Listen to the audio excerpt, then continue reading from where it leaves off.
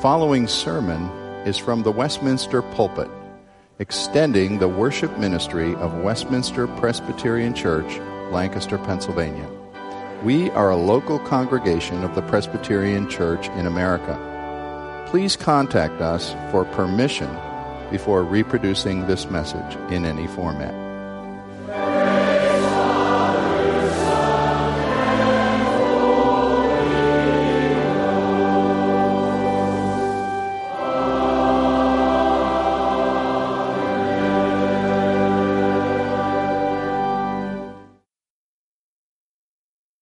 If you would take your Bibles with me and turn to the book of Galatians, we're continuing in our series in the book of Galatians, and we're arriving at a passage tonight in chapter 4 that perhaps receives a little less attention than some passages around it.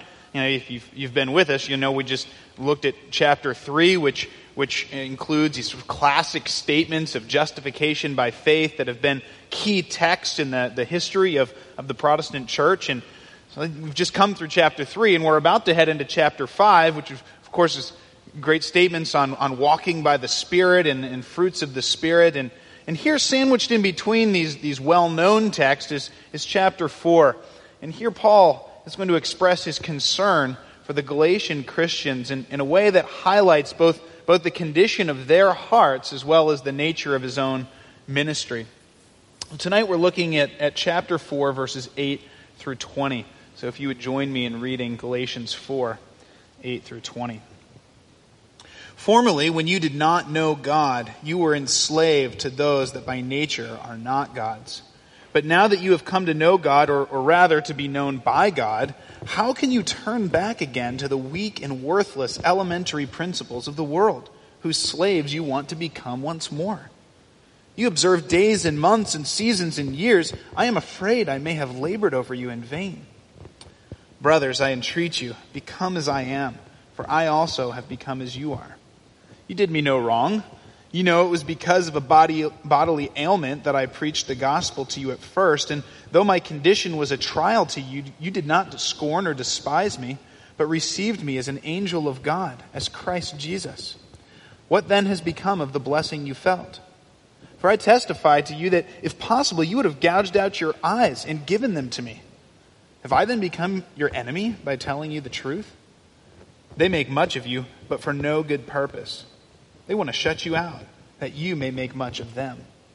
Now it is always good to be made much of for a good purpose, and not only when I am present with you, my little children, for whom I am again in anguish of childbirth until Christ is formed in you.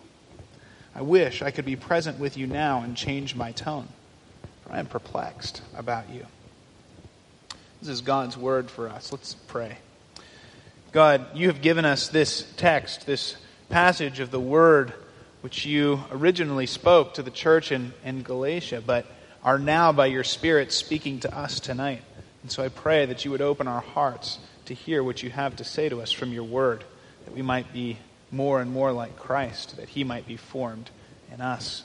We pray this through his name. Amen.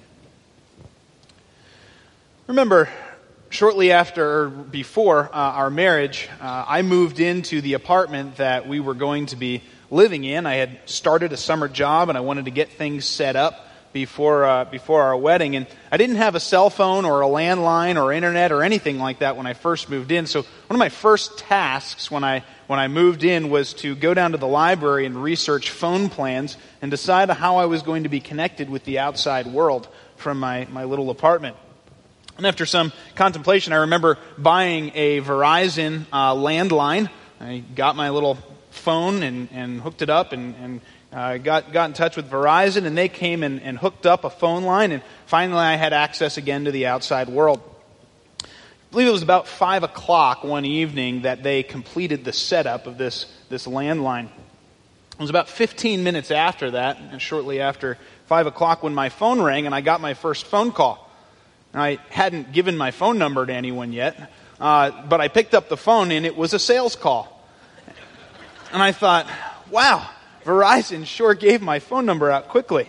Apparently they'd passed my number onto a list of vendors because I got several sales calls that first night before anyone got my phone number. Between that and realizing that the phone plan didn't actually cover all of the phone calls that I wanted to make, and the taxes and fees, I quickly canceled the phone plan. And I remember on the phone with Verizon, I'm going to cancel my phone plan, and I remember them trying to pull me back into this phone plan. They were trying to convince me to go back to this phone plan. Could we add more services to your plan? No, there's a lot of money involved in that. Well, could we do better customer service? Yeah, you could not give my phone number out. Can we do anything to retain your business? And so Verizon's trying to pull me back into this phone plan that I was adamant about canceling. And I just remember thinking, I am not going to get pulled back into this slavery of sales calls and carved up phone plans and high taxes and fees. I think Paul starts his passage here in Galatians chapter 4, warning the Galatian Christians because they are being persuaded. There is a sales associate that is calling them and is pulling them and trying to encourage them to re-enter a slavery that they had been freed from. Now, you may recall, if you were here with us last Sunday evening, Pastor York's messages, he talked about the glorious truths of the gospel, about our changed status, how we once were slaves to the world, but now we have been given a changed status of sons of God.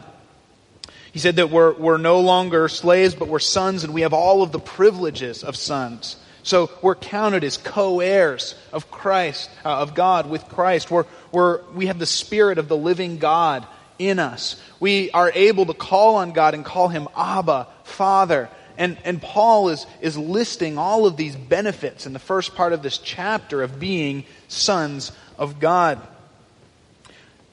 What a comprehensive and rich description it was of the blessings we have in our Savior. But having just looked at these rich blessings that we have in our Savior, Paul reminds the Galatian Christians here in verse 8 that we start off with in our passage that they should be all the more awestruck by the blessings that they have in Christ as soon as they compare it to what they had come from. Not only are the blessings of being sons of God deep and rich and abiding and everlasting, but when compared to the slavery, to the worthless principles of the world that they had come from, the change in status that we receive by being in Christ is life transforming.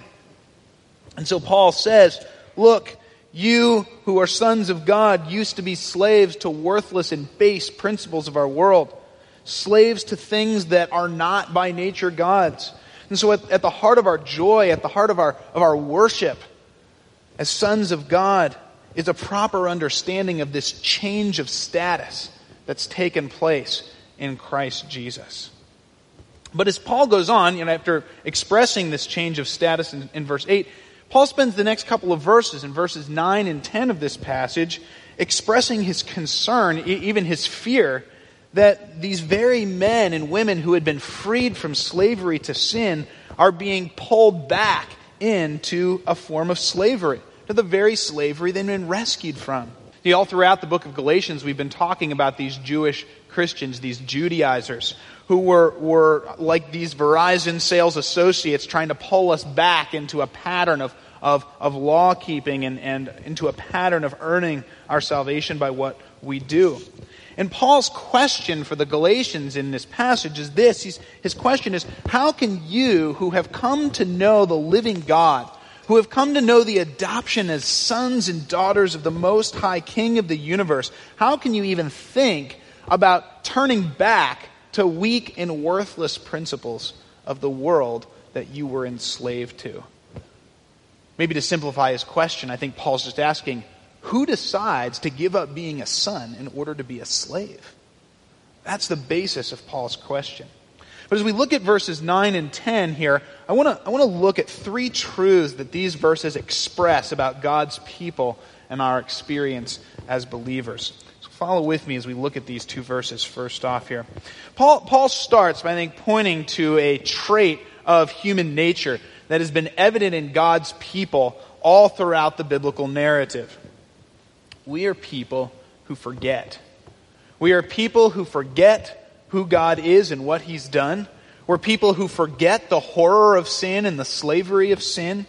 And so we're people who are constantly being tempted to pull our gaze back, to draw our gaze back to the sinful slavery that we were once in bondage to. You might remember the Israelites and the people, the stories that the Old Testament relates to them. Here are the people of God, Israel, who are rescued from Egypt. They're rescued from Egypt by God's mighty hand laying plagues on the Egyptians, rescuing them from slavery.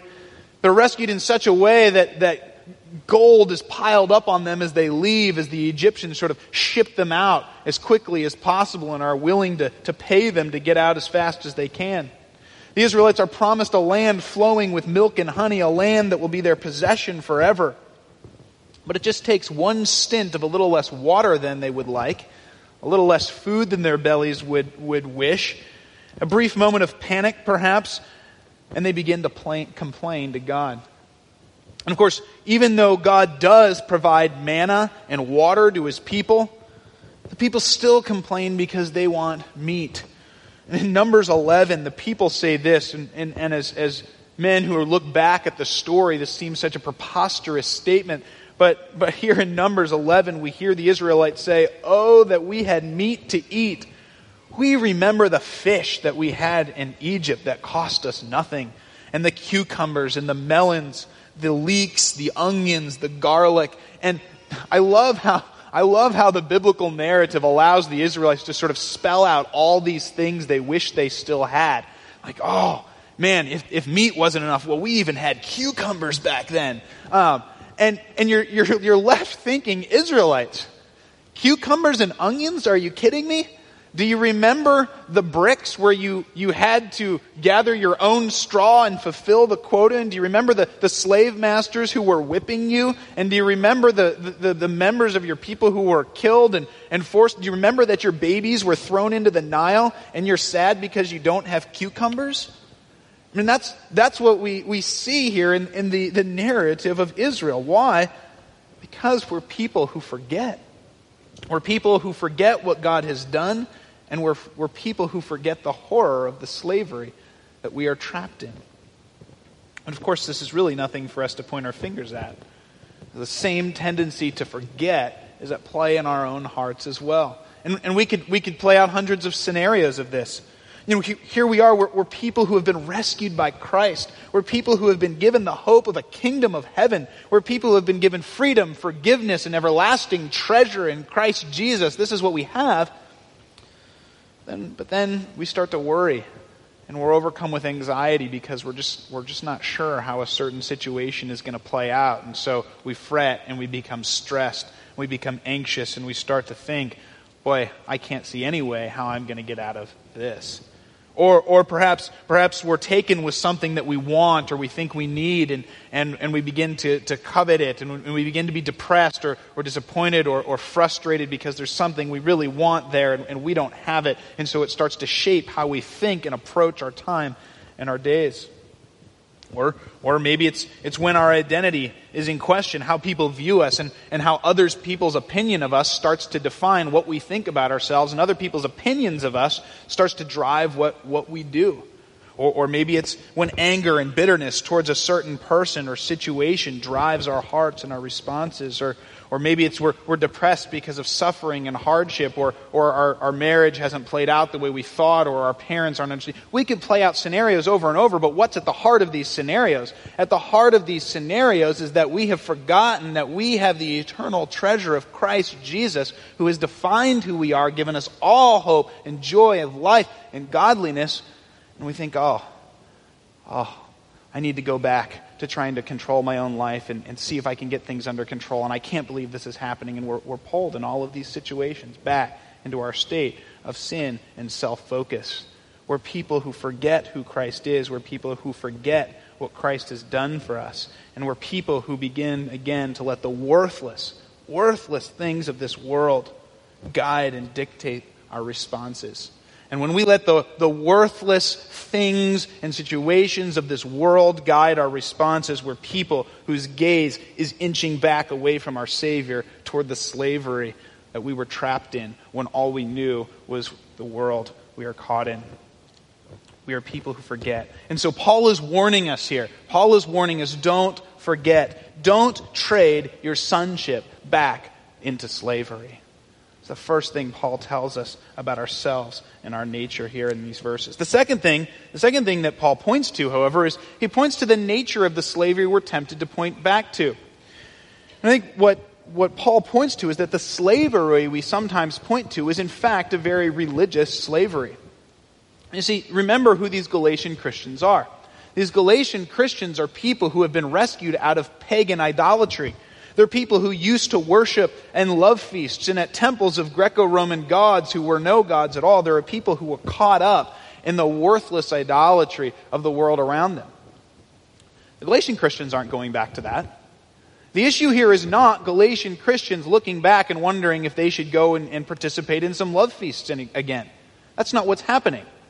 In fact, what's happening is that there are people who are going back and beginning to keep the Old Testament law more strictly.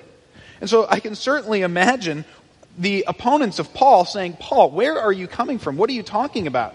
We're not turning back to the slavery of this world. We're keeping God's law better. We're removing ourselves further from the world. See, we're keeping a more strict law. What do you mean we're turning back again to the slavery we used to walk in? We're not going back to being pagans. We are trying to run further from worldliness by keeping God's laws more perfectly than before. So Paul, what are you talking about returning back into slavery? But I think you see Paul's point. Paul's point is this: relying on anything other than Christ Jesus crucified for you and for me, for our acceptance before God, is a return to slavery. Tim Keller put it well when he put it this way. He said, the basic principle of the world is that we need to save ourselves. We will worship what we think we need to fulfill ourselves. See what he's saying? What is it that gives our life meaning? What is it that we find our approval or our self-worth or our image or our identity, our salvation from the mundane meaninglessness of this world? Where are we finding our image and our identity, our salvation? If it's anything other than Christ, we are returning again to slavery. So sure, money, sex, approval, success, accomplishment are all things that might give us meaning and identity, and we should absolutely flee those. But Paul's adding to this, that active, rigorous works of ministry, church attendance, Bible reading, being a sympathetic person that everyone can turn to, can also become an enslaving standard when that becomes our measure of who we are. I was struck, and I may have shared this story with some of you, by a story I heard recently. It's a part of a class that I was listening to, in which a man was telling about how he was in a community. There was an elder man in the community who was known throughout the community as one of the most well-respected men in that community. The well-respected man who was known for charitable works all around the community one day invited this guy to his house and says, come in, I want to show you a room that I have built up. And in that room was a photograph of this man doing every good deed that he had done. There was a picture of him with the Lions Club, and there was a picture of him serving over here, and there was a picture of him with this person. And there was a picture on covering all four walls of the room of him doing the good charitable religious things that he was known for doing. And this man said, what an enslaving standard to have to build a room, a resume of what you've done to convince yourself that you are a worthy person, a good person whom God will accept. See, what Paul is saying in the end is that either we will live under the gospel in which we abandon ourselves and abandon our efforts, in which we place our trust in Christ alone, in which we openly admit that there is nothing that we can do to earn life and gain favor with God except to throw ourselves in utter abandon upon His Son who was crucified for us. That is the only thing we can do. Anything else, if we do not do this, we will be using something else. We will be trying to craft a life that is worthy of acceptance or approval with something else. If it is not Christ, there is something we are doing to build up our sense of worthiness and acceptance. And if it's anything other than Christ, then it is slavery. It is slavery to the principles of this world.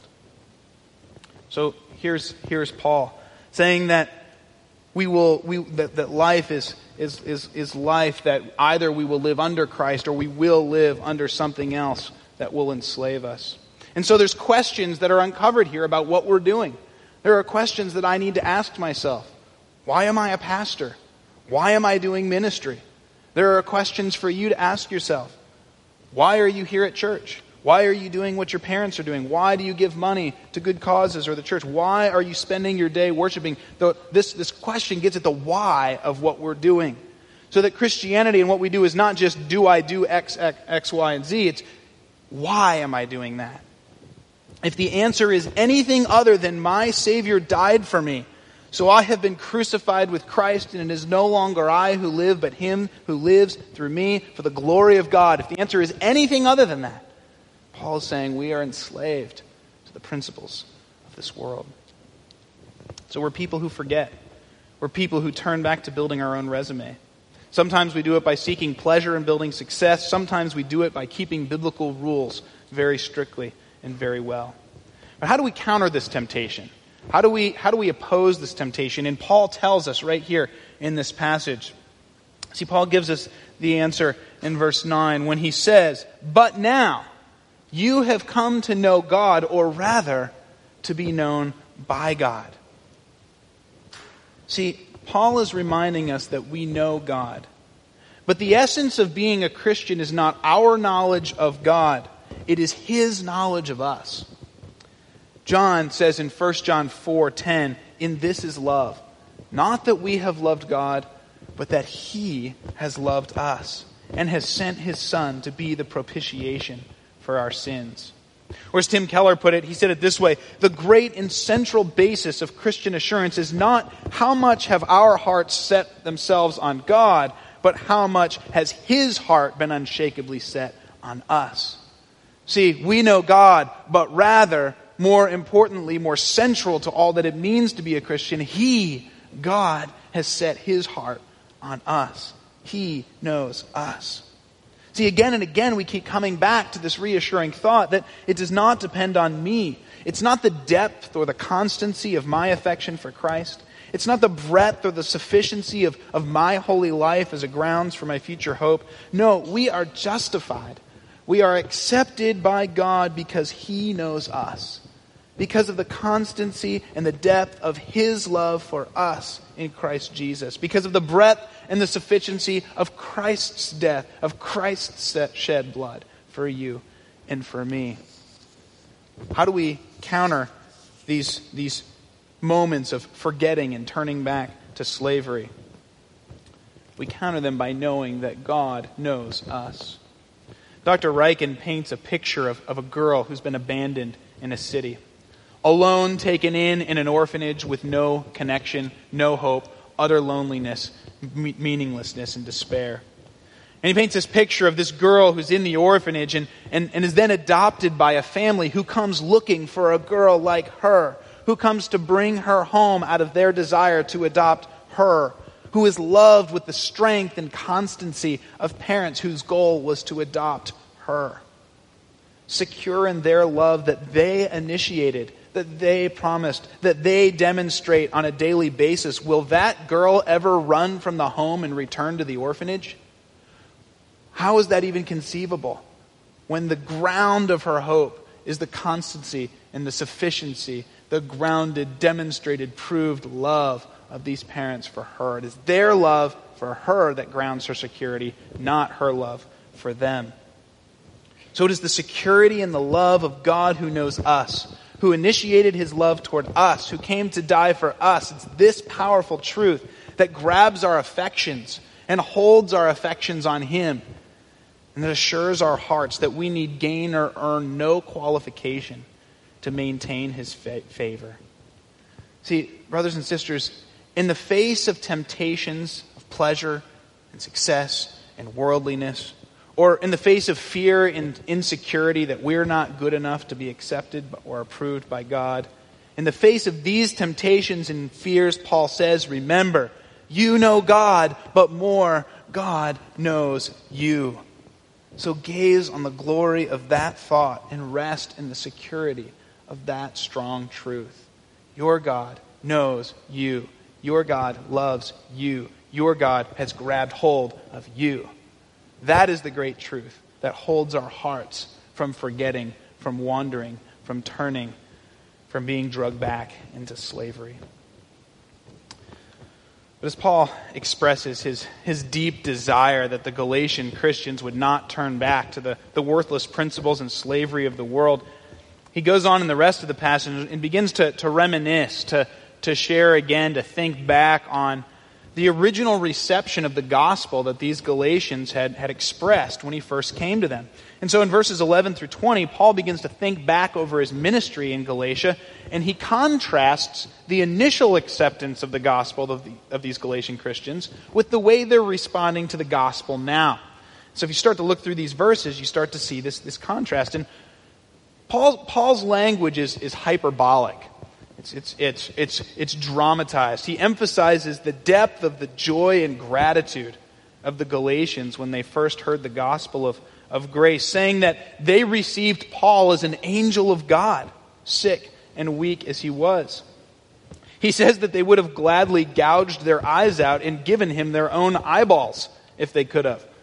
This is a bit of an odd phrase. I mean, we don't normally think of people, sort of, if I gouge my eyeball out and hand it to you, would that be helpful? I knew a guy growing up who had a false eye, and he would love to pop his false eye out and put his eyeball on you and said, I've got my eye on you.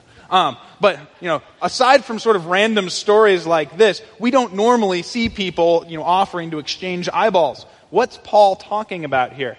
And there's a couple things that could be going on here. Some commentators believe that Paul's eyesight was poor from his blinding encounter with Christ on the road to Damascus. And so some people believe that Paul came to Galatia with poor eyesight, and that the Galatians expressed their love for him by saying, look, we would even give you our good eyes in exchange for your bad ones if we could, because we appreciate what you've done for us so much.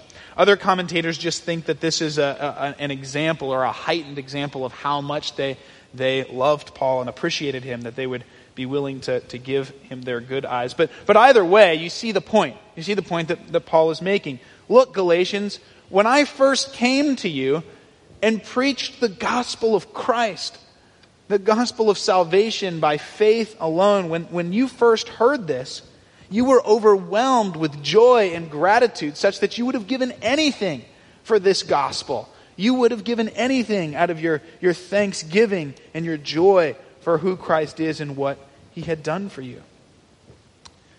But now, Paul says, have I become your enemy by preaching the same gospel that you were ready to give me your eyes for? What happened, Galatians? I'm not changing in the gospel that I'm preaching, but you've gone from being full of joy and gratitude to considering me your enemy. What happened?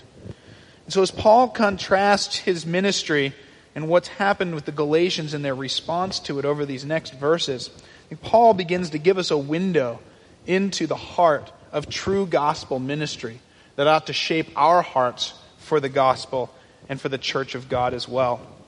So in the time that we have together, I want to look at three aspects of true gospel ministry that come out of these verses, particularly verses 16 through 20. Look at this with me. First, true gospel ministry is concerned to tell the truth, not to earn the good opinion or the approval of the people who are hearing it. Now, some of you are probably like me, and some of you probably know me well enough to know that this is a message I need to hear over and over again as well. It's so easy to be defined by or driven by the good opinions of people around you. It's so easy to begin to define success based on what people around you are saying. So if people are saying you're doing a good job, well, then you must be doing a good job. But if people are a little disgruntled, then maybe I'm not doing a good job, or I need to change. I know that this is a temptation in my heart, and I know that this is a temptation for many of us, to be driven by the approval of people, to gauge the success of ministry and what we do by what people say about us. But look what Paul says here. Paul says that the driving force of the ministry of the Judaizers, the driving force of the ministry of these Jewish Christians who are trying to pull the Galatians back into law-keeping, the driving force of their ministry is that you might make much of them. But while Paul certainly says back in verse 12 that he is prepared to become like the Galatians in order to preach the truth to them, Paul is not prepared to sacrifice the truth of the gospel in order to be accepted or approved by the Galatians. He says, they make much of you, but for no good purpose. He says in verse 17, they want to do this. They want to shut you out. Why? What's the goal and the driving force of their ministry? That you may make much of them. False gospel ministry is driven by gaining people, bringing people in, bringing people who will admire and appreciate and like what they're hearing. Paul is on the opposite side. Paul is willing, though, in verse 16, to become their enemy if it involves telling the truth. Telling the truth is part of Paul's mode of ministry. I think a good commentary on this passage is what Paul says in 2 Corinthians chapter 7. In verse 6 he says this, he says, even if I made you grieve with my letter, I do not regret it. As it is, I rejoice, not because you were grieved, but because you were grieved into repentance. You see Paul's point. The truth of the gospel, yes, it is always delivered with love. Yes, Paul is willing to become like these Galatian Christians so that they might better hear the gospel. He's willing to adapt to certain circumstances in order that they might be more ready to receive the gospel and might understand the gospel. But when it comes to the truth of the gospel message, Paul says, I long to tell you the truth of the gospel. And if that is hurtful, if that makes you grieve, I will rejoice, not because you're grieving, but because that grieving leads you to the truth, to repentance, to the salvation of the gospel. We'll all have opportunities to preach the gospel. And we certainly would love to have a situation where we walk up to someone and say, hey, let me tell you about Jesus. And they say, great, thank you. And we say, here's the gospel. And they say, wonderful, I believe in Jesus. And everyone walks away and is happy. But the reality is, when it comes to discipling Christians and non-Christians towards Christ, true gospel ministry will often need to tell the truth, telling it with love, but telling it in a way that grieves into repentance as well. So true gospel ministry, as it declares the glorious, freeing grace of Christ with an attitude of humility driven by the love of Christ, tells the truth to those who need to be rescued. Over the summer, I read an excellent book by David Platt called Follow Me. Some of you may have read this book. In one chapter, I was struck by how he was describing a strategic plan his church was putting together for growing as a healthy church. And one of the key elements to the plan was to practice more faithfully church discipline, to more actively call members who were living in sin to repentance and to discipline them if they were willing to repent. And David Platt talks in the chapter about how a fellow pastor of his heard of this strategic plan and commented with a smirk, church discipline, some growth plan. Let me know how that works out for you. And walked away. And you see what the other pastor was saying. How is confronting sin by telling the truth going to lead you to church growth? But David Platt's response, I think, was well said. He said, the best plan for growing as a faithful church is not to keep members, but to declare the truth of the gospel to the members that God is bringing to our church. True gospel ministry speaks the truth in love. It engages in gospel ministry to preach this freeing, saving truth of Christ with His call to die with Him that we might live with Him.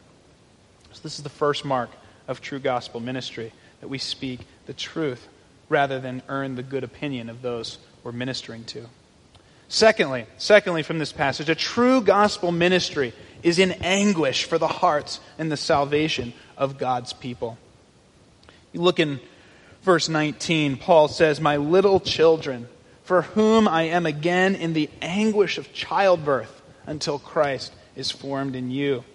See, Paul is borrowing terms from perhaps one of the most physically excruciating events in life, childbirth, to describe the depth of his anguish, his desire, his longing for the salvation of these people. And I, as a man, perhaps can't fully understand the extent of this analogy. And some of us might think, well, Paul, can you even really understand the depth of the analogy of the pain of childbirth? But you see what Paul's saying. taking the greatest moment of pain I can think of and saying that moment of pain describes in some measure the anguish and the pain and the longing I feel that these people that I know and love might know their Savior, Jesus Christ, that might be saved with the hope of eternity rather than spending their eternity in death. See, here's Paul's clear point.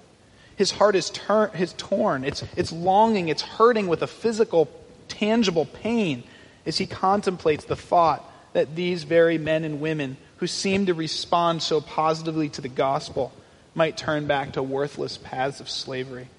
This is the man, Paul, who said in Romans 9 that he would wish himself accursed if it meant that his people of Israel could be saved by Jesus Christ. This is the man who was stoned, whipped, beaten, thrown out of cities, had to escape in baskets, spent nights in prison, all for the joy of seeing men and women come to know their Savior. This is a man who declared and who lived that his greatest desire, longing, and anguish was to see men and women know Christ. So the question that this passage presses on us, the question that this passage asks us is, what is our attitude? What is our heart toward the people, the living eternal souls that are walking around in our lives? This is not some unique apostolic calling where only apostles are supposed to be anguished by people who don't know Christ. The attitude that Paul is describing is the attitude of all who love their Savior and who know the truth that Christ alone is the difference between life and death, eternity with God or away from God. It is the attitude of all who realize that He is the only hope for people to run from their sin and their slavery, their death. Now, I'm stepping carefully here because perhaps some of you, like me, have experienced in the past great calls to evangelism and perhaps have had sort of a weight of guilt piled on you to evangelize. And I certainly have pictures of, maybe comic pictures of people standing on street corners with, comic pictures of devils burning and shouting out. And I'm not trying to heap a burden of guilt for evangelism on all of us. I'm not trying to whip up some corner brigade. But you see what Paul is saying here. Paul's heart begs this question of all of us. For those of us who are content to show up in the pews of our church on Sunday or maybe Wednesday, and who bemoan the state of our secular culture, where is our anguish for the individual souls of people who are walking towards an eternal destiny?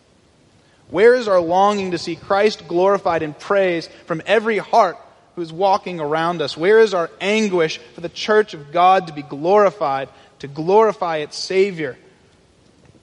And how are we living that out? What are we doing to live out that anguish, that great desire that ought to fill our hearts?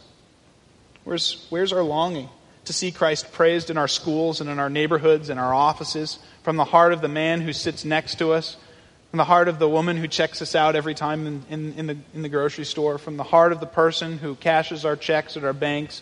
Where is our anguish?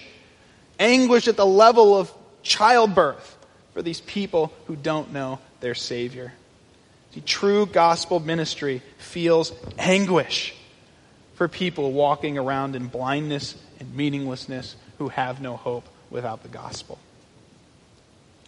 So true gospel ministry seeks to proclaim the truth, not just to be liked.